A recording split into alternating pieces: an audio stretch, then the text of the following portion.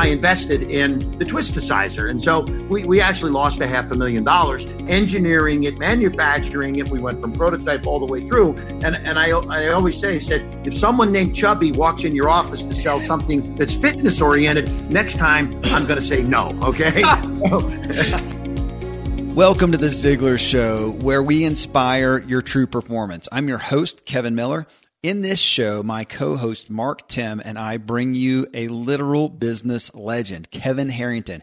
He literally invented the infomercial and was one of the original Shark Tank members on the hit ABC show.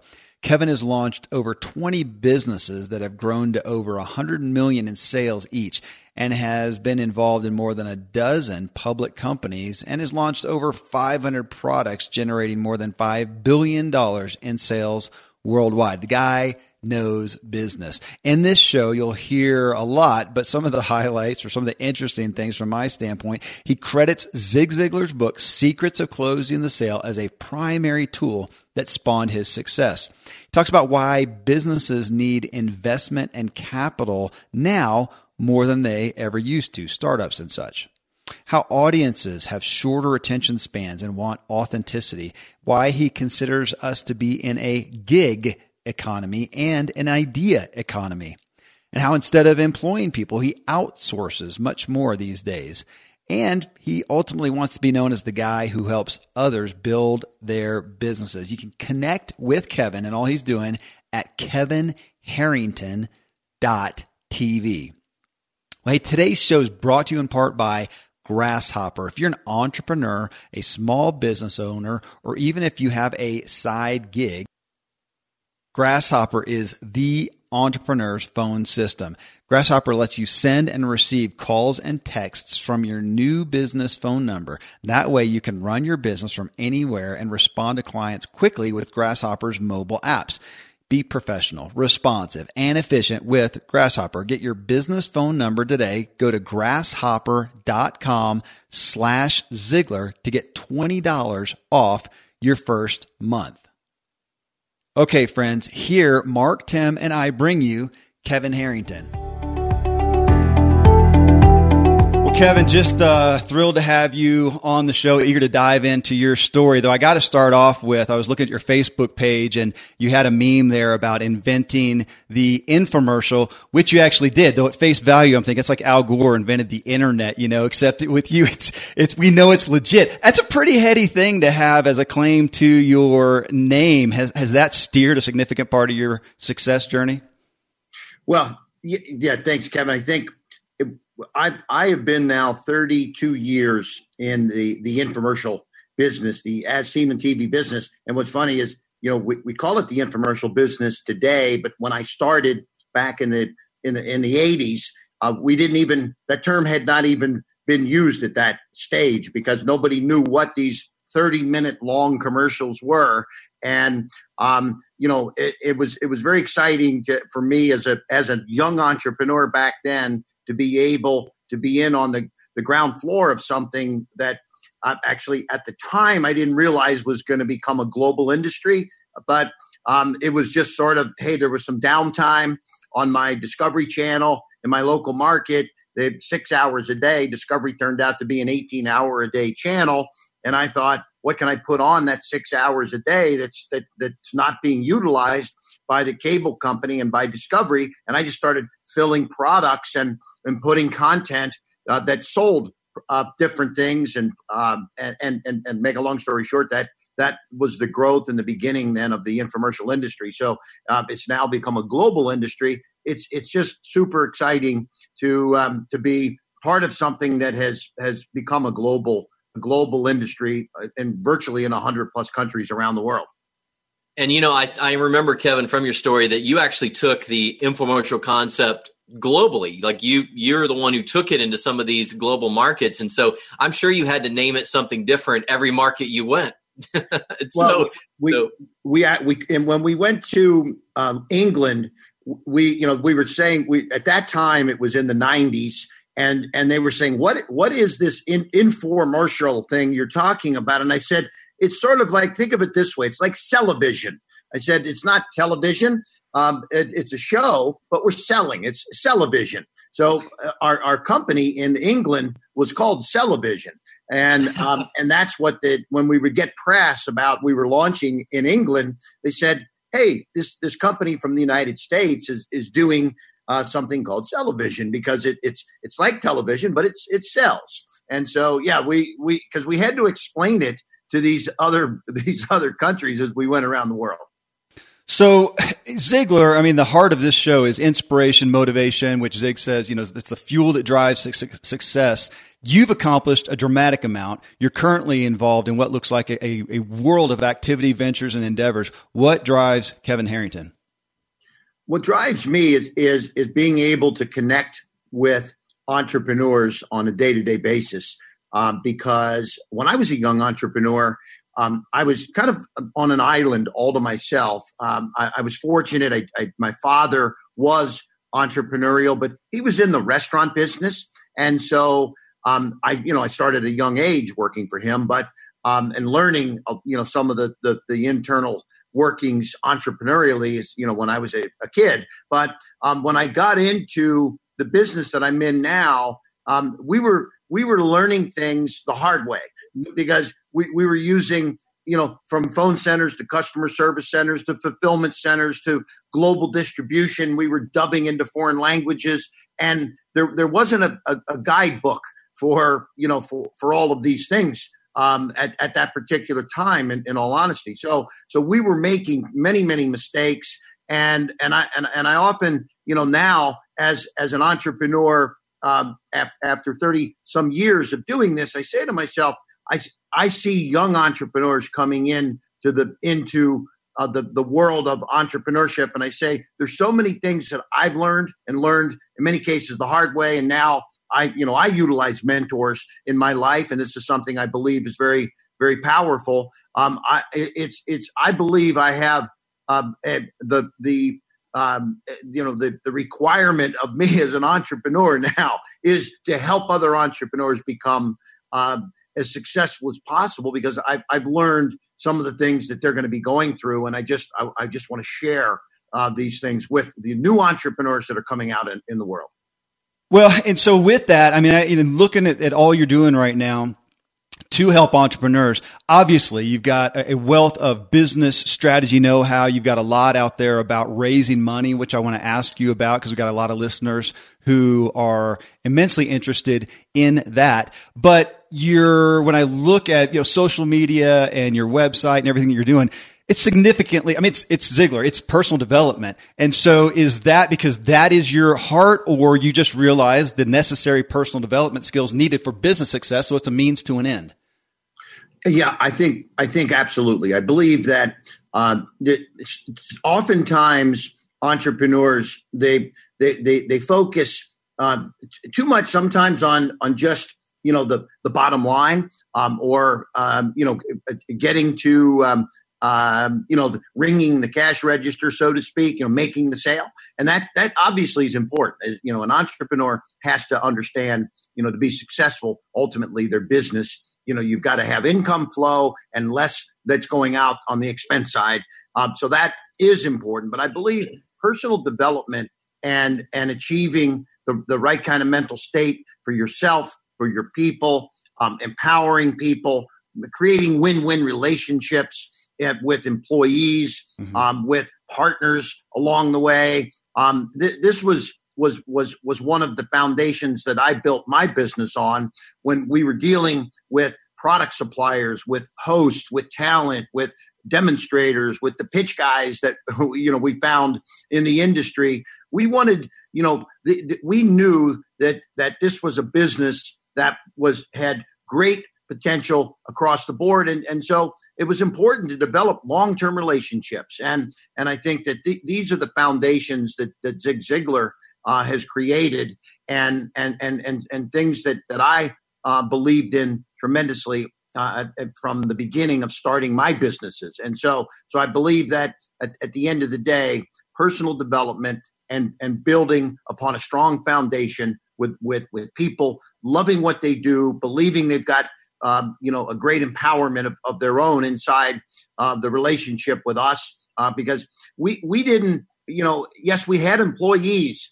but employees you can tell them what to do, but partners, they're not going to come back if you don't treat them fairly the first time around, right? So I think having great relationships and developing these for long-term structures was vital to the success of my business. Well, you are a business titan, a celebrity, inventor of the infomercial, one of the original sharks on ABC's Shark Tank. But you said this, I've been an entrepreneur. This is a quote that I grabbed about you. I've been an entrepreneur more than 40 years, but when you think about all of my business success, the key to all that success is sales, and Zig Ziglar is the master of sales. I simply would not be where I am today if it weren't for Mr. Ziglar. That's a huge statement, and I want to know, and I know Mark has been privy to some of your story, but just about this influence that Zig had on your life. So, yes, absolutely. I think, I could go back, and maybe start. I think when I was 9 years old, I was selling newspapers on the street corner, and I think we were selling them for a dime, and I got 2 cents a paper, something like that. And so, my father was a restaurateur, and he said, Kevin, you seem to really love getting out there, meeting people, selling on the street corner. He had restaurants. So at 11, I started working in his restaurants. But what was funny is I would see my father out front, and he was out, meeting all the customers and taking care of them, making them happy, and the police officers in the neighborhood were always in our restaurants, and that gave everybody a comfort level, and I was like always understood that relationships and creating these long-term kind of relationships with your customers, with the community, was important. And then I started along the way my father wanted me to be in business for myself, and I started a driveway sealing company, and then I was knocking on doors selling driveway sealing. So at the end of the day, yes, I've built a business that is for more than 40 years as a salesperson and an entrepreneur knocking on doors, but it all boiled down to really closing the sale was kind of the what it took from the very beginning. Because when I was, I talked about the driveway sealing.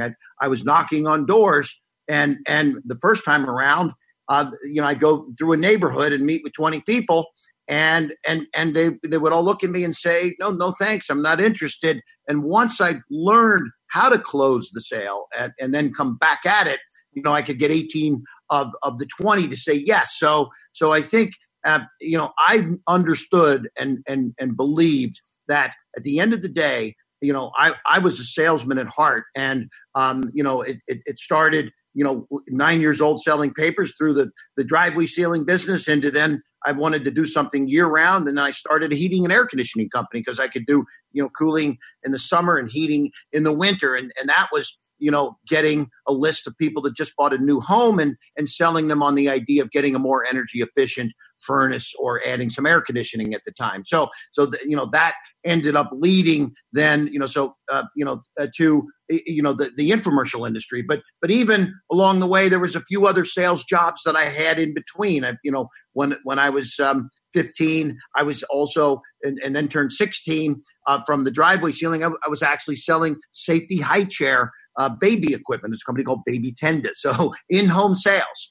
And, so I loved as a young person, a young entrepreneur, from the driveway sealing to Baby Tenda to, then I was selling rust proofing for new cars. And then I started the heating and air conditioning, which was getting new homeowner lists. So, over those early days of me as a product of my father's, kind of vision of Kevin, I want you to come into my business, be part of this entrepreneurial endeavor, the restaurant industry, which at the end of the day, being a restaurateur, he was a salesperson too, of making sure people in the community and customers loved to be there and come back, and sold on his relationship with the customer. So, ultimately for me, this is where it all started in those early formative years, going back to 9 years old on the street corner, through the development of various sales jobs, in-home sales, selling of myself in the driveway ceiling and heating and air conditioning businesses and starting my own businesses. That was the foundation of learning these techniques. And so, it was funny because I remember when I was graduating from high school, going into college, I was a sponge for knowledge. And my father would work 80 hours a week, and he would have newspapers and Wall Street Journal and New York Times sitting by his chair when he would try to get some rest. But he and the restaurant news and things like that. And he empowered me to be also someone in I call it a curiosity overload, seeking lots of information and detail of what was happening out in the world. And so I started reading, and from papers to books. And that's when I stumbled upon Zig Ziglar, was that in that transition into my freshman year of college, because this was when I really started feeling a little bit more worldly about myself as an entrepreneur. I had I mentioned all the sales jobs I had, but I went from driveway sealing as a summer business to now being a heating and air conditioning company, which I had 25 employees, 6 trucks that were going out every day. And I now was a provider for 25 people. And I felt at this point, there was a transition for me to become more thinking about really the long term, my life ahead of me. And this is when I remember being introduced to Zig Ziglar and his techniques and ideas that, see you at the top. And it was unbelievable how at that particular moment, I realized that Zig Ziglar was one of the thought leaders that I wanted to be following now for the rest of my life. And this was in that transition in the mid 70s when I was graduating from high school going into college. So I remember those days very vividly, and it was the foundation for what I've done today. I have the advantage here, Kevin, of having spent a couple of days with you and really unpacking your story. And what I love is that I can't help but feel like we're having a little bit of a Paul Harvey moment. For those of you that remember him, where he would basically tell the end of the story and then come back and tell the beginning of the story. And so many people know where you're at today. They've seen your public profile. They saw you on Shark Tank. The infomercial is obviously the infomercial today. But so few people, I think, actually know where you started. I mean, I think I remember you telling me that your dad paid you $1 an hour, yes, to work on his restaurant.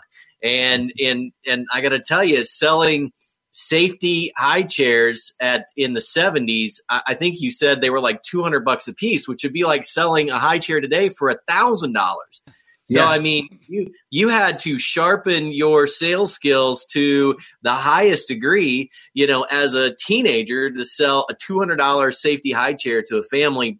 And that's the part of your story that I love so much, is that, not just the humble beginnings, but the fact that you were constantly searching and learning and ultimately becoming, a guy who really developed the reputation of not just a salesperson, because there's lots of people who can sell.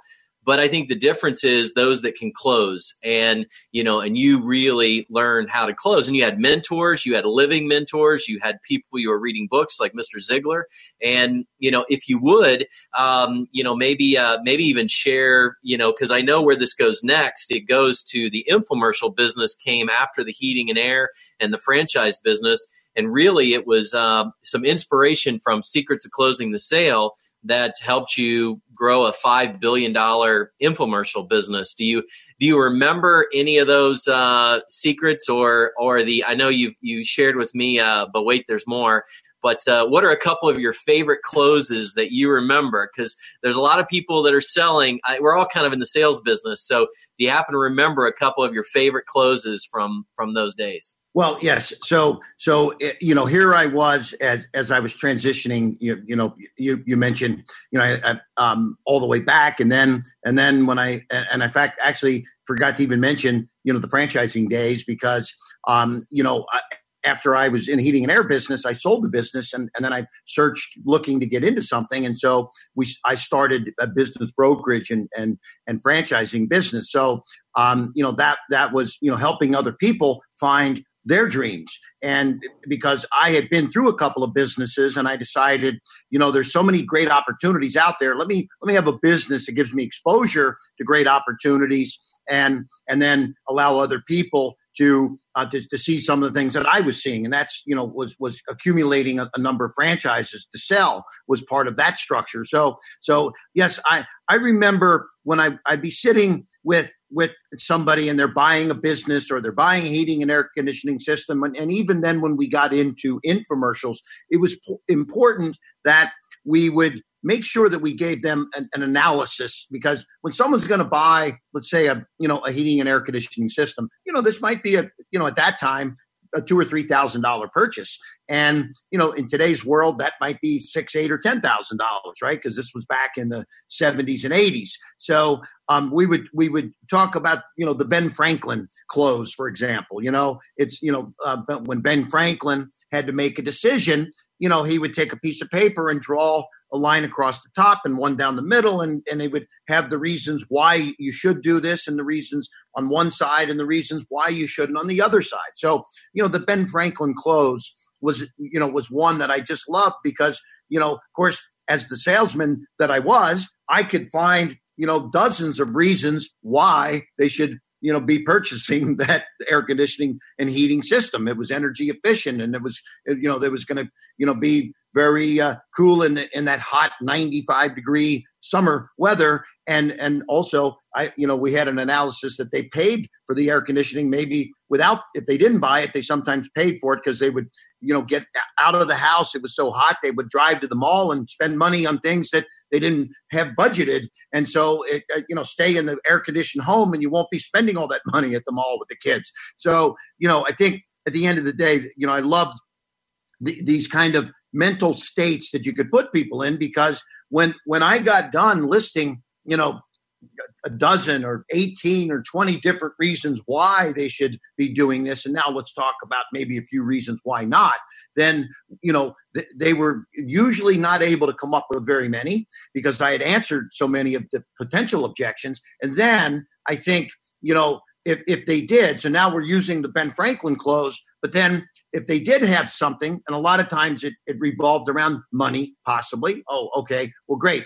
Yes, you've got all the great reasons why. Well, now but you forgot, Kevin, what about the money that I need that I don't have necessarily in the bank? So now as I would then have, 18 reasons why they need to buy and one reason why they maybe can't, now we could isolate that objection and then focus on if we can isolate the objection and then overcome that one and make sure that that is the only thing standing in the way of the sale, we can now close the sale. So, I think there was, two techniques used there between the Ben Franklin close and isolating the objection close so that you could, move them into seeing how they could do it. And that obviously involved some kind of a financing plan because, in those early days, I remember we represented various, I think it was Associates Finance and one of the local banks. We had their paperwork. We were authorized to take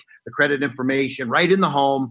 And we were able to sell a multi-$1,000 system for, $50, $60, $80 a month or something. So by the time even in the baby tender world, a $200 sale, we could get them 2 years of financing at $9 a month or something. It was an amazing way that if somebody really wanted something, we found a way to make sure that they could do it. So this closing techniques and when I got into really understanding that if I was going to go out on 10 sales in a week, on 10 appointments rather, a good salesman. A poor salesman would come back with 3 sales. A good salesman would come back with 6, and a great salesman could come back with 8 closes. And so the difference between 3 and 8 was a big difference on the bottom line, the commission structure, the growth of the business. And so utilizing Zig Ziglar's sales closing techniques was so powerful. And the beauty of this, Mark, was that here I was, the entrepreneur, and I was actually still in college when I started heating and air conditioning, for example. I was able to empower my people that were working for me, because, I had to duplicate myself and this was Zig Ziglar's strength. Was he was a motivational expert and a sales closing guru, but it was following his techniques, learning how to do it from people like Zig, that was the difference between success and failure. So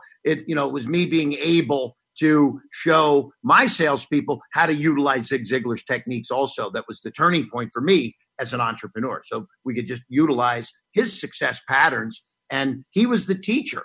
And so that was where things turned for me, was being able to show his success, Zig Ziglar's success as a salesperson, and let my salespeople learn from Zig Ziglar.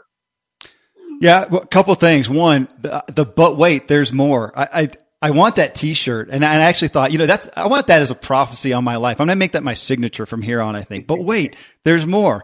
Who doesn't want that? The Ben Franklin thing. I have not thought about that in a while. As a kid who grew up on Zig Ziglar, that's any decision that I had, for my life or purchasing whatever. That was it. The pros and cons list that I was instructed to follow. Thanks for bringing that memory back.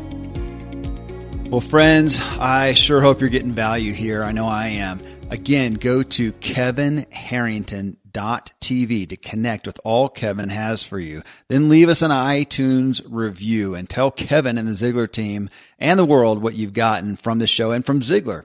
Well, hey, here are two really cool services and offers that we have curated just for you, the Ziglar listeners. First is iFit. In our world today, it is impossible to ensure that you're getting all the needed nutrients into your body for great health. iFit Nourish is a customized protein drink that's packed with all the essential nutrients you need. iFit Nourish, it's unlike any other nutritional shake. It allows you to personalize your mix while delivering the highest quality of fruits, veggies, and protein, plus 25 essential vitamins and minerals. I got mine recently and put in my personal stats, what type of exercise I do, what I want to achieve, whether muscle gain or weight loss or whatever. iFit Nourish they're passionate and picky about their ingredients, so there's no artificial flavors, no added colors, no preservatives, no fillers ever, which is a must for me personally. iFit Nourish focuses on the basics of human nutrition, so every single ingredient in your formula is included for a reason and backed with extensive research. I can vouch that it tastes great, it mixes easily. I have lately not been doing breakfast, doing one of these shakes for lunch and then enjoying a nice dinner. I love how it makes me feel. Well, here's the offer for Ziglar listeners. Go to ifitnourish.com/Ziglar for a free 14-serving bag of iFit Nourish mix and a shaker bottle. It's hassle-free, 100% convenient. Again, ifitnourish.com/Ziglar to create your unique mix today. Well, the next one is WP Engine. It is a managed hosting for WordPress sites. It's done right. 5% of the world visits a site hosted on WP Engine every day. It's highly scalable, perfect for bloggers looking to grow their WordPress sites. They have around-the-clock support, enterprise-grade security, expert recommendations for maximum page performance. And hey, it's what we use here at Ziglar. So go to zigshow.com/WP Engine and use this code FALL600, FALL 600 at checkout. You'll get up to $600 off of your first month. Question on sales in your organizations, as you just talked about, as you're imparting your skills, what you've learned to folks on the aspect of sales, regardless of somebody being in a specific sales role. Now, of course, Zig would say we're all in sales, but in your organizations, is that something that you put a high priority on in everybody's training across the board, sales skills? Yes. Sales, at the end of the day, we were a sales organization at every level. I'll never forget when we would hire a receptionist, because we had a lot of people coming to see us on a daily basis. We wanted a very happy, smiling person that represented us very well. Because there's so many times when I get to a company's I'd travel across country and, get off the airplane, get in a taxi. It's an 8-hour process to get somewhere. You walk into their office and you got somebody that doesn't even want to greet you sitting there. And it's like, we started right at the front desk, right? So our receptionist had to have that smile and can I get you some coffee and what can I do for you and how was your trip? And so, we had, scripting in place for that person. And then, so here we are in organization. Let's talk about moving now into this as seen on TV infomercial world. So it was vital that our infomercials were selling vehicles because we would put out shows and when you've got 30 minutes in order, to capture the sale, every single word became important. And so we learned that, we were, an infomercial is exactly a 30-minute sales pitch. And so we had to follow systems and techniques and processes. And then even to this point, and this was something that was a breakthrough for us because so it was always, one of the challenges of our world. We always gave at the end of the messaging, the 30 minutes, and obviously we loved the but wait, there's more for sure, Kevin. That was a good one. But we also said a 30-day money back guarantee. So because this now was empowering the relationship, which was a Zig Ziglar, power statement is, having that long-term relationship. We want you to be happy. If you're not happy for whatever reason, you can just pick up the phone and return the product and we're going to give you your money back. Now when we offered that, again, you got to remember this was not an in-home situation. So there was no actual bonding that we could create there, but we tried to do it through the infomercial. And now this is the technique that we use though, when people did want to return the product, we asked them to call us for a return authorization. It's called an RA. And so now we had a chance to talk to them because, again, we wanted to establish this long-term relationship with these customers, see you at the top, Zig Ziglar style, right? So don't just, yes, we're going to give you a 30-day money-back guarantee, but we want you to call us first to get that return authorization. Now we have a chance to connect with the customer and find out, well, what was it that you didn't like about the product? And by the way, we at one point, this was called customer service, right? Our customer service department started out as an expense inside the company where, okay, people want to return, right? So what do you want them just to get okay, thank you for calling to return it. Here's your return authorization. Or do we want to set up a bonding experience with the customer? And by the way, not only did we reduce the returns, so we could take a product that was at 10% returns without any kind of bonding with the customer and now talk those folks and find out maybe they weren't using it right. Maybe they never even opened the box. Okay. So hey, I got it. I just had buyer's remorse. I didn't even try. Well, look, you got to do one thing for me. Try that product first because you're going to love it. And now if after you try it, you really don't want to keep it, then you can call me back for that return authorization and I'll be right here to take your call. But, so now we could take those returns from 10% down to 6% and actually create upselling events where once we got the customer to understand, well, wait a minute, you've got, somebody that wanted to lose weight, for example, let's say we're selling a weight loss product. Okay, well, you ordered the basic supply and you want to return it. Well, let me talk to you about that and get to know what their goals are. And they want to lose 30 pounds. Sometimes we could turn it around and actually double the order at that point and ship them out some more products. So, we created an upsell event. And actually, we at times we could become a profitable side of the business because if you looked at the business at a flat 10% return, and now you've reduced the returns from 10 to 6, and you've sold product, you're actually creating a profit center inside the company instead of a cost, an expense item inside the company. So our customer salespeople were salespeople. So I'm curious. I'm curious with, as you look at sales, whether it's an infomercial or another format, the points of making a sale are not going to change through the span of time for the most part. But I am curious, with you having been involved at such a deep level for so long, has the content evolved? Has the the story of the product or the way it is delivered evolved in a response to the changing marketplace in any significant way, or is it pretty much just the same?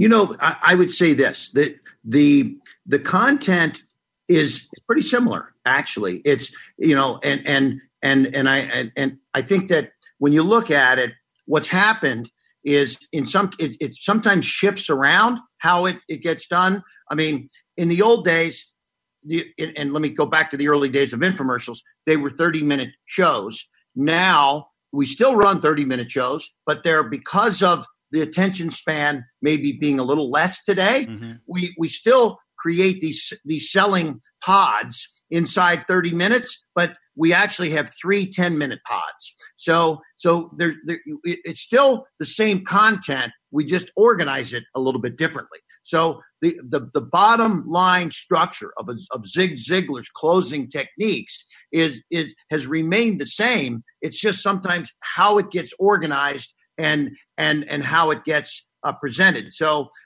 for example, Zig Ziglar's, his foundation is building the relationship with the customer. And I think that, and this goes back to Zig as a salesperson when he was selling back in the 50s and the 60s and the 70s.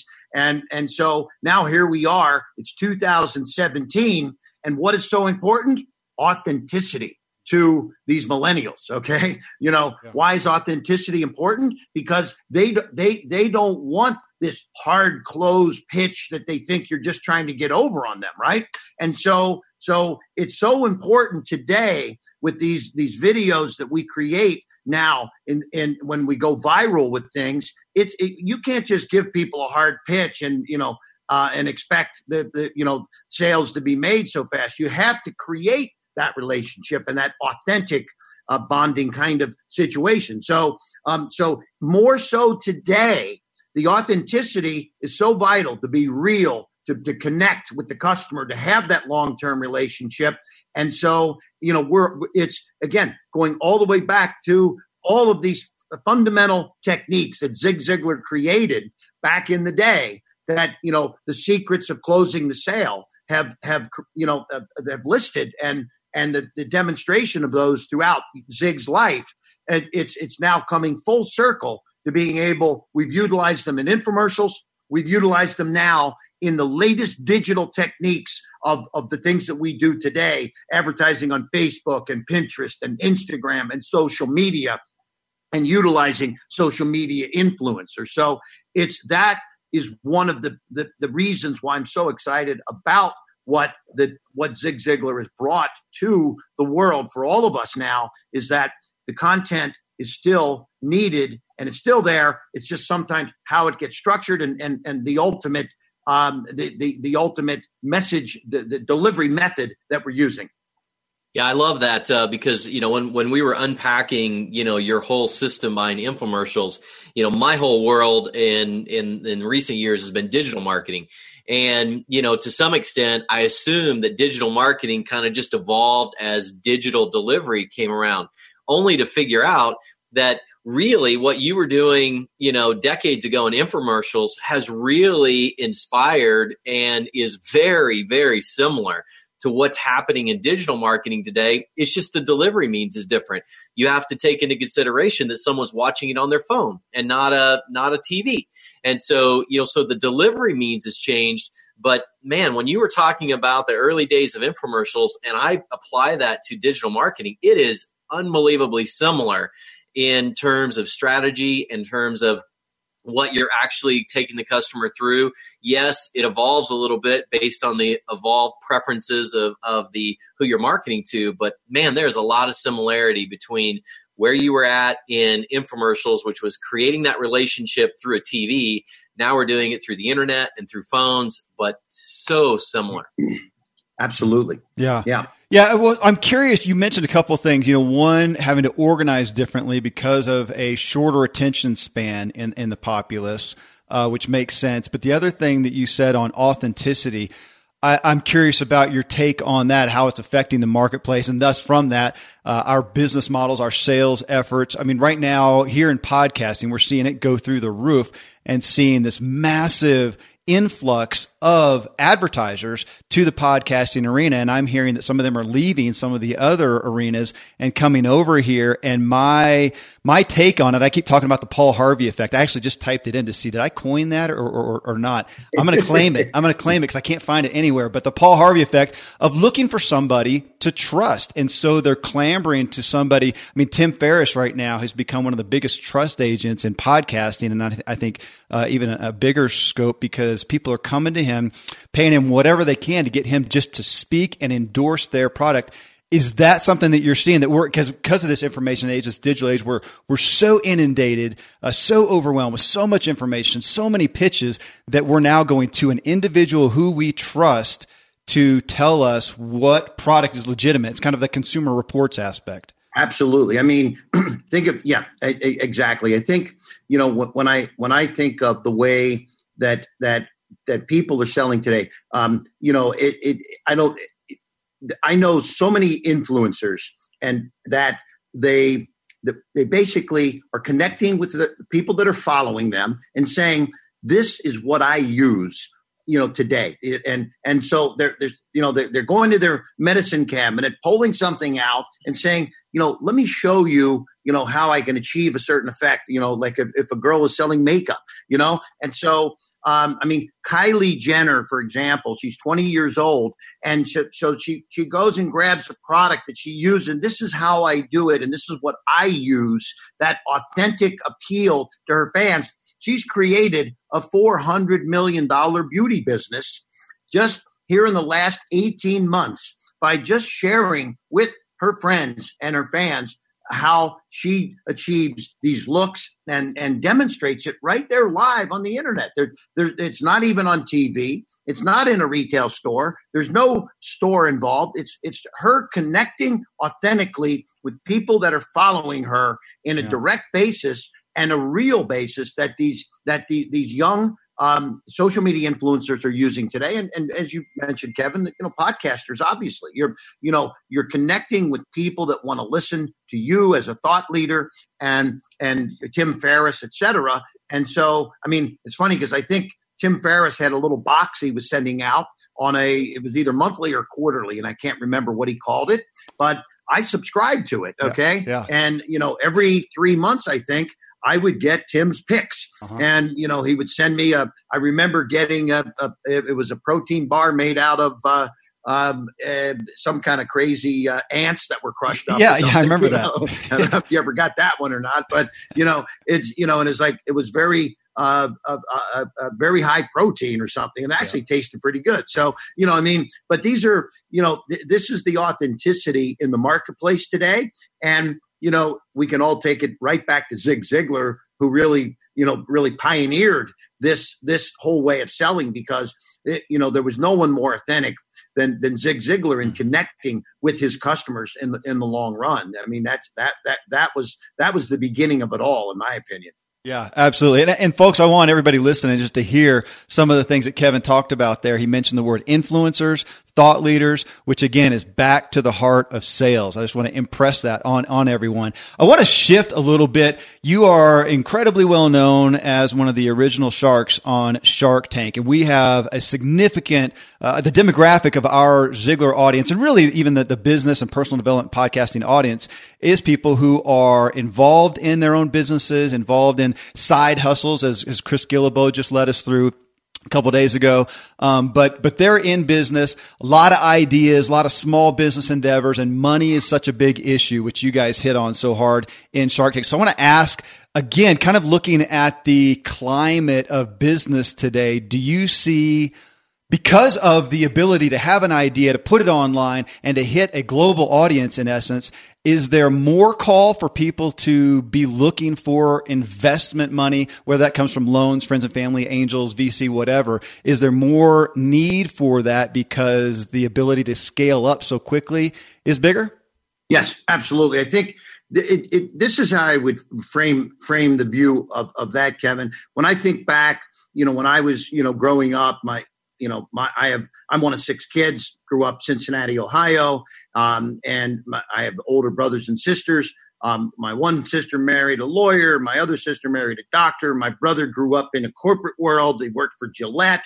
It was a corporate environment. They'd work for a company for many, many years. My brother worked for Gillette for 20 years, and it's get the corporate watch, and the others went through college, and my sisters were teachers, and it was college, it was corporate, and then I came along and I was the entrepreneur, and so that was very cool for me. But I think today when you look at families, some of these teenagers are starting out with, you mentioned the word side hustle in a recent a podcast you had not too long ago. And so I think what I'm seeing, because I'm working with entrepreneurs at all levels. I actually, I'm involved with the Collegiate Entrepreneurs Organization. It's called CEO, and it's a nonprofit organization that mentors college students that want to be entrepreneurs. It's on 270 campuses around the world, and I'm one of the mentors inside the CEO. And all these college kids, yes, they're in school, but they don't want to go to work for a corporation necessarily. They want their own business. They've got some tech idea. They want to build an app. They want to do this. They want to do that. They want to control their own destiny. And so I think what's happening is, I call it the gig economy, and gig meaning, hey, it's a weekend gig. Well, how come Uber is successful? Because, hey, you got your own car, you can get a weekend gig and make some money this weekend. You don't need to go work for, a bank and spend the next 10 years of your life working on an hourly basis. You can get a weekend gig and do something in this gig economy. So I think they said by the year 2020, 50% of the millennials are going to be in this gig economy. So, this is, to me, very powerful, because one of the mistakes that I made, and when I talk about entrepreneurship and I speak, all over the world on a weekly basis, I'm traveling somewhere, I talk about my ups and my downs. And one of the mistakes that I made as I was building one of my businesses back in the 90s is I wanted to control everything. I wanted to have my own customer service center, my own fulfillment center, my own media company, my own production company, and I had 500 employees before I knew what hit me. And now, when in a little bit of a slowdown, the overheads were crippling me. So we now have converted to outsourcing everything. We're now more of a virtual company, because we can utilize gig services for customer service, for fulfillment, for this, for that. And so I believe that the world is just taking off. In fact, TaskRabbit just got acquired by I believe IKEA, and IKEA, as a big furniture company and company with retail locations, TaskRabbit is people that want to just do some local tasks and do things on this gig basis. They need people to help them install these and put the screws into the furniture that they sell. Right. And so the world of these gig kind of opportunities and people starting their own businesses, what do they need generally when they're doing this? They need capital, right? So yes, this is one of the reasons why shows like Shark Tank have been amazingly successful, because people have an idea. They don't want to go working for that bank 9 to 5.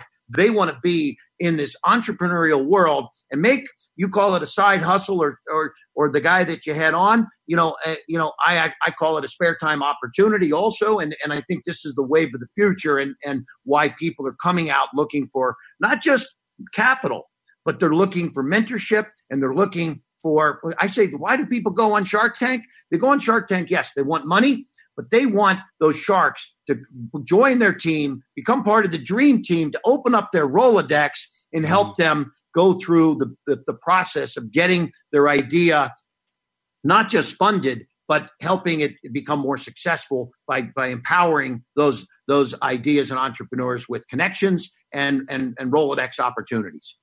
Okay. On that, you mentioned idea, and we have, obviously, if you've got a small business and you're making some money and you need some money, there's things, I mean, you can look at the collateral, you can look at the revenue and projections from there. But back to just the idea, folks. I was reading about Casper, the mattress company that's just made such a big hit recently. And these guys had a great idea, but to launch it, which they can do in a massive way because of the online world, they have to have inventory of mattresses. I mean, there's money. So they could really, I think they had a few prototypes and that was it. They couldn't do anything without some money. They went, I think they got no's from, 20 different investors, finally found a guy who gave them $1.3 million in seed money. And then boom, there's the rest of the story. So back to the people who just have an idea and feel fairly impotent to prove everything because they're not in business yet and they need money. Where would you steer them in regards to loans, friends and family, angels, venture capital? Where would you steer them? So, that's a great question. And I love the Casper story. And by the way, the Casper took it even one step further. Target just invested, I think, I don't know, it was 60 million or something into Casper because they're a retailer. And what's happening is as Amazon, which is a direct to the consumer company, is hurting the retailers are understanding they need to be partnering with some of these people with ideas. So I think, where do people with ideas get funding? Number one, you always start with people that are very close to you. And some people, don't like to ask their relatives for money, but, it's a good place to start just to get some of that initial seed capital. Because look, I mean, some people are afraid to ask, people that are too close to them. But as long as you explain that there's a little bit of risk involved, that, don't make any big wild promises that, I need 25,000 and you're going to get back $1 million or something. Hey, I need 25,000 and it's a little bit risky. And I think there's a way to approach people that are close to you so that, and maybe you approach them also asking for some advice. So, folks that, and some, you're not going to approach somebody for 25,000 if that's all they have in their life. You're not asking someone for their life savings to take that risk. You're looking, I had an uncle that was worth, tens of millions of dollars. And he was very, very successful on Wall Street. And at one point in my relationship with him, I had approached him to invest in one of my ideas. And $80,000 for him was, he was throwing those kind of deals out to other people that he didn't know. So would he like to have his nephew, taken care of? So, and he actually got his money back plus a return. So, the bottom line is start close. Then you can go to, crowdfunding opportunities. You can go to Kickstarter. You can go to, there's something now called Reg A Plus, which is an equity crowdfunding. You can go to investment bankers. You can go to other angels. I own a company called Angel Investors Network, and we have, thousands of investors as part of our company that invest in people's ideas. So this is something that I've set up so that we can empower many people with ideas. So you start with relatives and friends and angels and then you start going down the line. Also, how about suppliers that might be in your world that you might be utilizing? At one time, here I was in this as seen on TV industry. I needed phone centers to take my calls, fulfillment centers to ship my products, banks to process my orders. All of these service suppliers, right? Guess what? I raised $2 million getting, a media company that I said, I'll give you the exclusive rights to my media for the next 3 years. I need $500,000 upfront advance against something, right? So we got advances from the various people we were doing business with, phone centers, fulfillment centers, media companies, et cetera. And then they got my business. They got their money back. They made a lot of money off me, supplying me services, and it was a win-win. So they helped me grow so they could take more phone calls and more media and more everything. So when you're starting out, you also, I'll meet an inventor and he says, I've had this idea for 2 years, but I have no money, so I haven't been able to do anything. Why not go to a lawyer who will put the patent work together for a percentage of the future? You can go to someone to do the graphics and the engineering that might take a little piece of the deal. You can get someone that make the molds for a little piece of the deal. Partner. in that deal. So, I've assembled a Rolodex of entrepreneurial service providers, from lawyers to manufacturers. You don't have to always, Casper, they made a couple prototypes, but guess what? There's a company called Carpenter right here in the United States that makes memory foam mattresses. Maybe they would invest in some idea because they're going to get a piece of the company. So you just have to get creative and start. And you think about all the people that maybe could benefit from your business and from your idea. Start approaching some of those people and including other money kinds of people that are in the business of helping raise money, and that ultimately becomes like an investment banker type. So there's I will say this, in today's world, because we've got the idea economy now. There's many sources, so many more today than when I was a young entrepreneur. I mean, when I was a young entrepreneur, I had to go to the banks and try to get money. There weren't, all kinds of other opportunities. We didn't have crowdfunding and the same kind of mentality. And I think at the end of the day, because companies like Casper have started with an idea, got that $1 million after 20 no's, and got that $1.3 million, and then built a multi-$100 million business. Those stories is what propels the rest of the marketplace to be open to giving some money for new ideas coming along. So it's a great environment right now out there in the entrepreneurial world. Man, thank you. That's a huge value to our listeners, because such a hot topic. So here, as we wind down here, I got a couple personal questions. You are known for your successes in selling a dramatic amount of products. So I'm going to ask you about a couple non-successes. Name a product that you were involved with, had a lot of confidence in, that didn't make it. It flopped, and why? Okay. All right. And so it's a great question, Kevin, because when we've had, I've done over 500 products out in the marketplace, but I'll say that more of them have failed than have succeeded. So, when I show the video of I call it a sizzle reel of my successes, I said, when I'll get in front of a crowd, I'll say, you just watched all my successes, but for every one of those that work, there's many more that didn't work. And so I'm the first one to share some of those failures. But we got involved with celebrities, early on, and, started, using, various kind of, I was involved with Kris Jenner, back in the 90s, and we started doing, fitness products and things like that. But and we had success, but, we'd hit one and then 3 or 4 would fail. Same thing with Tony Little. But one day, Chubby Checker was one of the most, he created the song, The Twist, right? And the movement of the twist. And he was a very famous guy and had been successful his whole life. So he created a fitness product that was his idea was, if I can use music to help you lose weight, let's have some fun while you lose weight, right? So he created a product called the Twisticizer, and it was a fitness machine that you twisted and exercised to music that he created. And so it actually was very cumbersome, bulky, expensive. It was a $500 machine that he created, and it had these little phonograph things that you slid on down below on your feet, okay? And you had a twisting motion with your arms. Kind of hard to describe it here just through audio, but visually it was a bulky, clunky kind of a thing. But I got caught up in his celebrity, and so I invested in the Twisticizer. And so we actually lost $500,000 engineering it, manufacturing it. We went from prototype all the way through. And I always say, I said, if someone named Chubby walks in your office to sell something that's fitness oriented, next time I'm going to say no. Okay.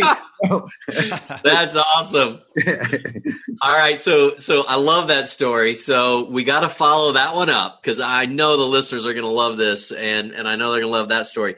Okay. The last question here on the personal basis is, was there ever a product that you passed on that later became a big success and you kind of regretted, or you're just like, missed that one? Yeah. So it's a great story. We were pioneers in the fitness world way back, and Tony Little is a great friend of mine, and when I met Tony in 1989, he was a personal trainer and a bodybuilder, and we did his first infomercial. It became very successful. It was called Target Training. And then we did his next infomercial called the Ab Isolator. And then we got involved in many of his things, including, the Gazelle, and, built a great business with Tony Little over the years. But, one day, one of the guys that was working inside my company, very, entrepreneurial young person, he created an idea that he said, look, I want to start my own business. And we empowered many entrepreneurs in our environment. So, because think about it this way, somebody like Tony Little comes in, and all of my employees were seeing him make millions of dollars. Okay, I mean, literally tens of millions of dollars in royalties. So now, if you're an entrepreneurial thinker and you're seeing somebody with an idea make tens of millions of dollars, what do? You come up with your own ideas, right? So Carl Deichler said, you know what, Tony Little is one way to go, and he had some energy, and and he was a great salesman and presenter on TV. But Carl Deichler came up with an idea called, he said, I want to help women, and it wasn't just going to be women, but when you think about it, the term beach body is kind of female oriented, right? He says, I want to help women achieve their beach body, right? A body that they would love to go out and hang out on the beach with, right? So Carl created Beachbody, and Carl had worked for me. He ran a division in our company called Quantum Satellite Programming. My company at that time was called Quantum, and were putting out satellite distribution of many of our infomercials out to TV stations all around the country. And Carl said, Kevin, I'm going to be on my own. I'm going to start my own company. And we empowered people because as an entrepreneur, I actually realized that you can't keep an entrepreneur down. What am I going to say to Carl? No, you have to stay working for me at $60,000 a year. I don't want you to go make millions, So, good luck, go for it. But, I was offered a piece of Beachbody when it was first starting, and I declined it because I was involved with Tony Little. And, what was interesting in the early days is we sometimes would think something might be a conflict because, we're already in this fitness world, right? Well, what I didn't realize is that there's plenty of room for many more fitness people besides Tony Little, right? There's dozens of them out there, right? So I wish Carl good luck, and he went off and created an unbelievable $1 billion business now that's now called Beachbody. So Carl was an unbelievable entrepreneur. That I didn't realize when he was an employee that he had such vision. But there is an unbelievable company. Beachbody did P90X. They own the Beachbody multi-level marketing company, direct selling company, and he's created an unbelievable company, $1 billion brand. That's a great story. That's a hard one to miss out on. All right. Well, we could keep going, but we got another show to do with you here. So I want to wrap this one up. I found this on your blog, and I don't know, months back. And I want to land right here. The title of it was "The Main Question Every Entrepreneur Must Answer at Some Point During the Journey of Success." The answer: what do you want your legacy to be? Legacy, huge Ziglar focus. Tom Ziglar talks a lot on that. So I'll wrap by asking you, Kevin Harrington, what do you want your legacy to be? Well, I want my legacy to be that I was the guy that, not only was obviously I've had some great success over the years in my own business. Starting, as a door-to-door salesman, back in the day, and then built, my infomercial business and my as seen on TV business into, a global success. That's all well and good. And, I was able, to learn how to build my own business. But my legacy is that I'm going to be helping others build their businesses. And that's really what my focus is, as I think I mentioned earlier, I'm involved with the Collegiate Entrepreneurs Organization. It's a nonprofit organization where we help others build their businesses, their ideas, take it to the next step. And I think when I look at at Zig Ziglar and all the things that I learned from him. I think one of the most powerful beliefs that he had that I love, and it's my probably my number one with Zig is you can get what you want in life if you help enough other people get what they want. And I think that ultimately is this next stage of my life. I spent the first 30 years of my life kind of trying to figure out what I wanted to do, because I went to all these different businesses, and from driveway sealing to heating and air conditioning. And then at the sort of towards the tail end of that 30 years, I got into infomercials.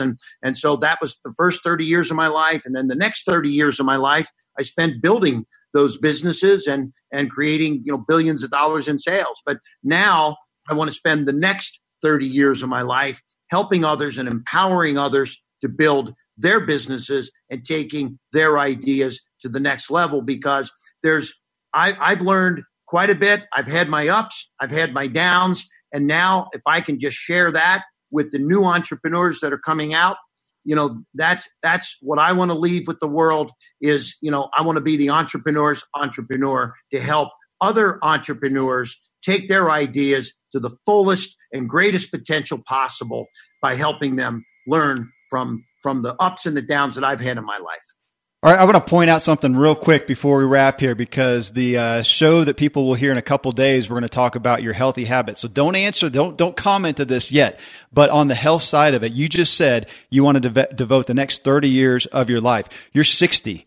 That's taking you to 90. That's going to take some physical horsepower there. So, folks, you got that to listen to in the next show. We'll see what Kevin Harrington does in his life, the healthy habits that are going to help him be thriving at 90 years old to do what he wants to do. What a great message you've given us today.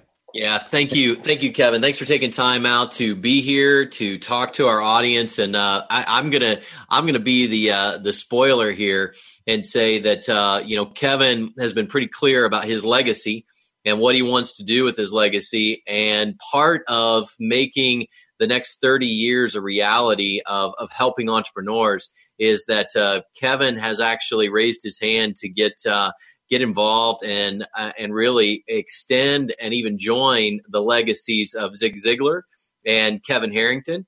And, there's going to be a whole lot more coming out about that. But if you're listening and you enjoyed Kevin's story and you saw the similarities of direct selling and door-to-door selling like Mr. Ziglar and the focus on relationships, I think you'll find it no surprise why Kevin Harrington and Zig Ziglar's name needs to be mentioned a whole lot more in a whole lot more conversations and a whole lot more legacy built around that. So stay tuned for more of that as well as this all unfolds. Kevin, thanks so much for being with us. Hey, my pleasure. I loved it. Loved every bit of it. It's fantastic. Thanks for having me. Folks, that was rich and inspiring. Again, you can connect with Kevin at kevinharrington.tv. And if you got value, let us know. Leave us an iTunes review, please. Well, coming up next in show 508, we find out what Kevin Harrington's personal success habits are. Some points that we found out: he's the same weight at 60 as he was when he graduated high school, and he absolutely looks it. He has a 15-minute hotel workout ritual.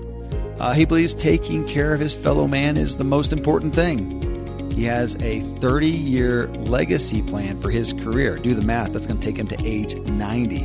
He has a lot of fun, and his personal investments are attending sporting events. So, hey, you'll really enjoy listening to his personal habits. Till then, thank you for letting me walk with you as we inspire our true performance together.